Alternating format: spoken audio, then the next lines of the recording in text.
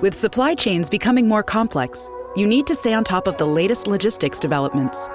So if you work with logistics, you need the Beyond the Box podcast from Maersk.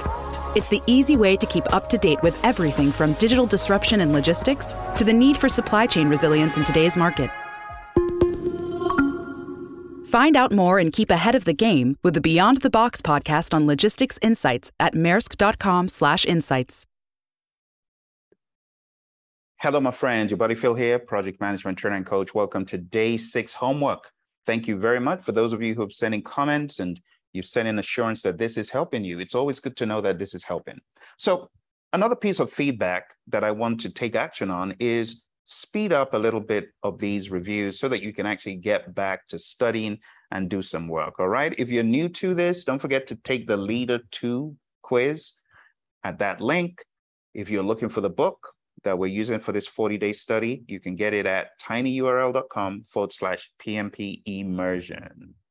And to join the journey, just go on down to projectmanagementdoctor.com/40-day plan, download the PDF and follow along. If you want to use your study guide, that's great, but it would be really cool if you got the immersion book because it goes into this topic like no other book I know. It's different from the PMP guide, different from the 6th and the 7th. And even the Agile Practice Guide. The cool thing is it brings it all together. Let's go into questions for day 6. Explain the task, build a team.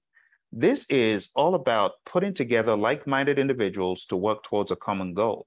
How do you build a team? Exactly that. Find people with similar abilities or diverse abilities, but similar thoughts.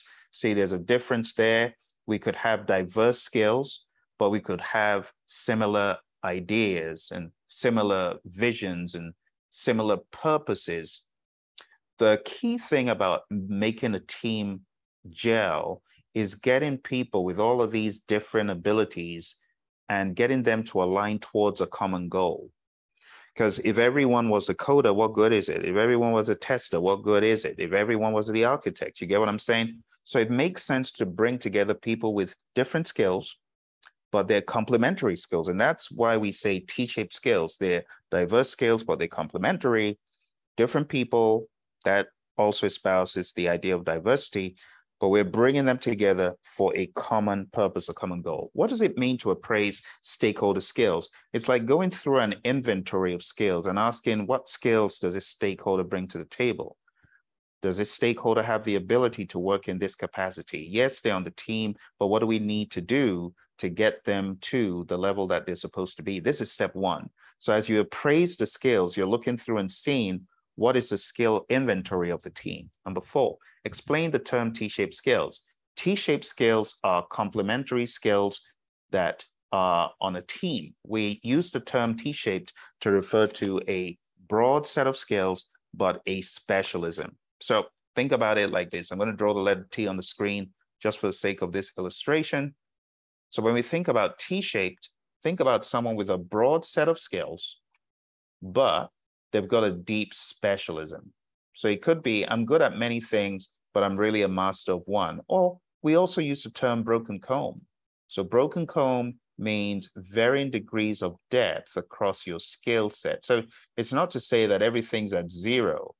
They are varying degrees of depth, and we call that either broken comb or paint drip. All right, and that takes us into our next question. What are 2 other terms for T-shaped skills? Broken comb or paint drip profile? Question 6, is an I-shaped profile good for Agile teams? Explain. No, this is not good for Agile teams because when we talk about a team of generalizing specialists, there's no generalizing in an I-shape, right? An I-shape just means you're a one-trick pony and that's all you can do. You cannot do anything else. You can't jump in to save the team. And that's why instead of just having an I-shape, we want a T-shape, right? One of my students, Karishi, says there's no I in team. It's a very interesting play on that quote because on an Agile team, there really shouldn't be an I-shape. You want T-shape. Now, there might be occasions where you have an I-shaped person, but you can beef up their prowess over time. You can help them see the importance of that on an Agile team. Number 7, how does one deduce project resource requirements? You deduce these requirements by going through the roles and responsibilities and understanding if each team member has what they need to function in a particular role, in a particular job, on a task. So when we talk about resource requirements, before we even deduce what the skills are, we first of all need to know the tasks. And when we know which tasks the team is meant to be doing, we can from there deduce what kind of skill set do we need to be able to carry out that task. Number 8, give examples of how one could continuously assess and refresh team skills to meet project needs. So this is a constant check from the team itself in the world of Agile on a predictive project. It's a constant check of the project manager and other individuals continually asking the question, how have we improved in our skills to deliver value? What can we do to improve on our skills to deliver value? Yeah, the team is all right. They're performing, they're doing good, but how can we improve? How can we take it a level up? What skills do we need to take it a level up? Number 9, explain how to maintain team and knowledge transfer in a traditional environment. So in a traditional environment, I would expect a team to have meetings. Those meetings are forum for sharing knowledge, transferring knowledge. I would also expect some more intentionality in kickoff meetings, in weekly meetings, also in a lessons learned session, and those should be held frequently. In a lessons learned session, the team can glean knowledge. They can transfer knowledge from one person to another. Number 10, explain how to maintain team and knowledge transfer in an Agile environment. Every event, every ceremony, every minute on an Agile team is an opportunity to do so.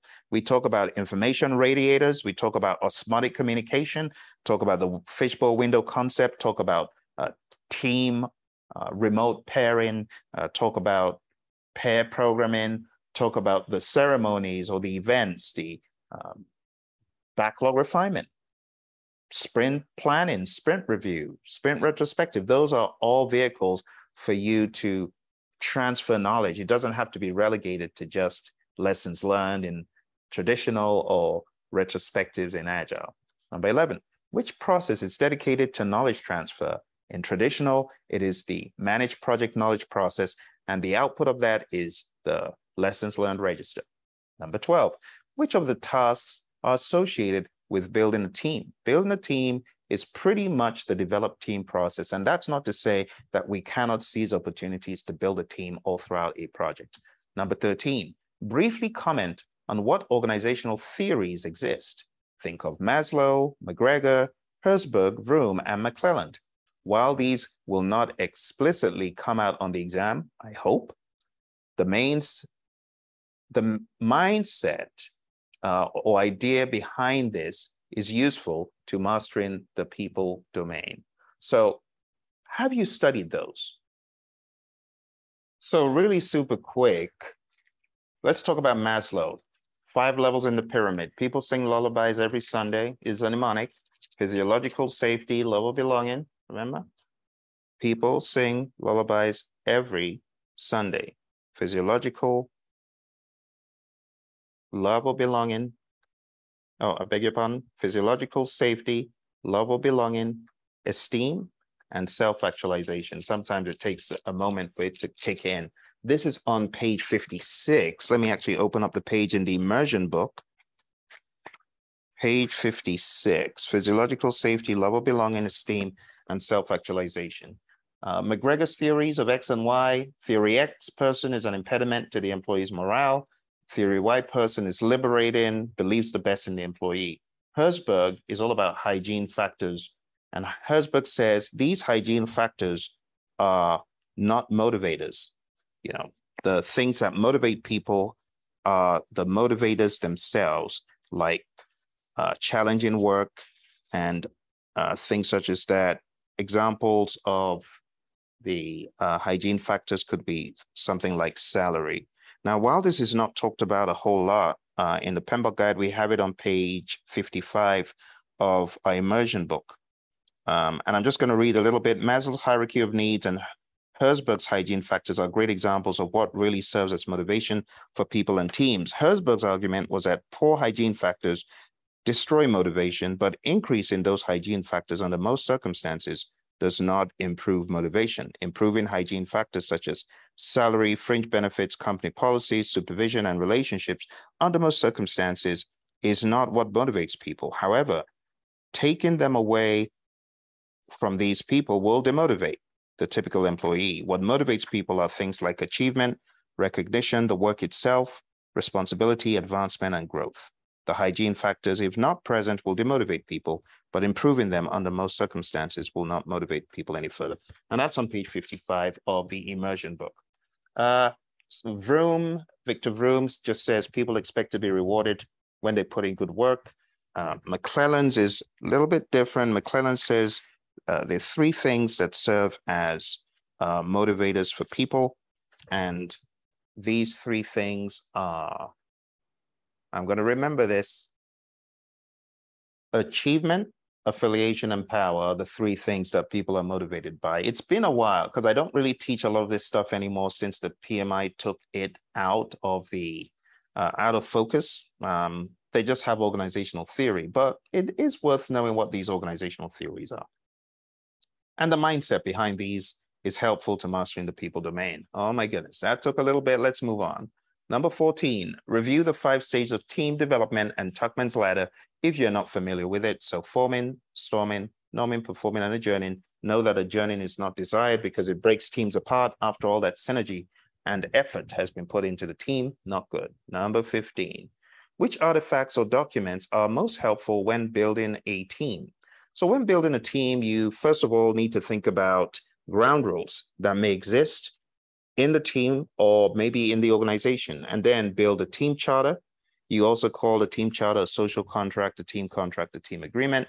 So the number one thing should be a team charter or social contract. And then you could also have things like a staff in management plan in traditional, a staff release plan, and things like that. What is the benefit of the skills marketplace? The benefit is you have resources right there in-house that can help with training for individuals who need it. All right. Key ingredient in building a team is to find help, and you got help right there within. Number 17, discuss the concept of job shadowing. Job shadowing is a concept of pretty much following the person who is doing the work. So if someone's doing the work and you got a new person on the team, that new individual is going to shadow the person who is more experienced in the firm and doing the work. And it's a great way of getting the other employee trained. Think about it like on-the-job training.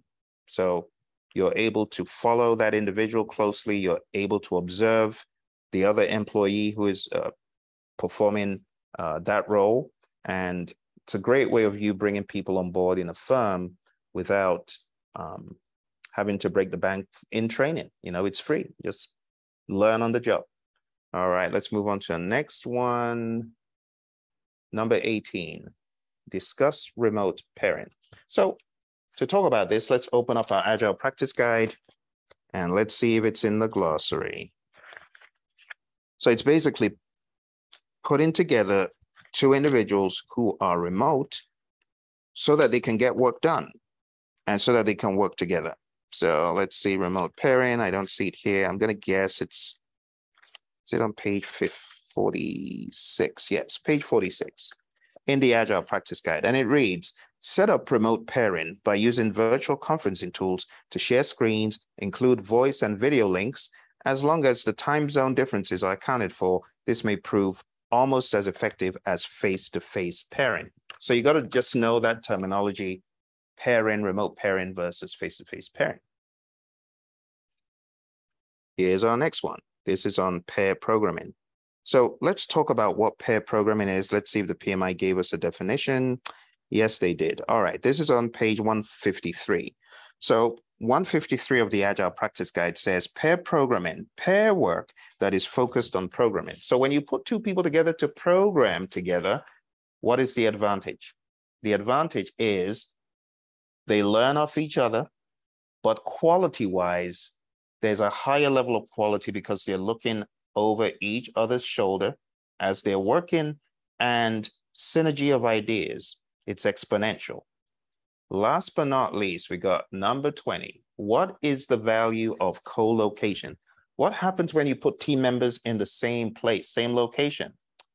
A geometric progression of synergies, of brainstorming, of ideas, especially when you've done the groundwork, getting the ground rules out and getting the team to maturity. Great things happen. Even for teams going through problems, when you bring them together face to face, that is the best way. Remember, best way to communicate to and within a development team is that face-to-face conversation. And that's what co-location enables you to do. All right, my friends. Well, I hope this helped you put some further thoughts around the concept of build a team. If you are looking for additional help, don't forget to go on down to tinyurl.com/PMP immersion, get the immersion book. And if you want to attend a full-on training session, just go on down to praizion.com. That's PRAIZION.com. Talk to you tomorrow. Take care and bye for now.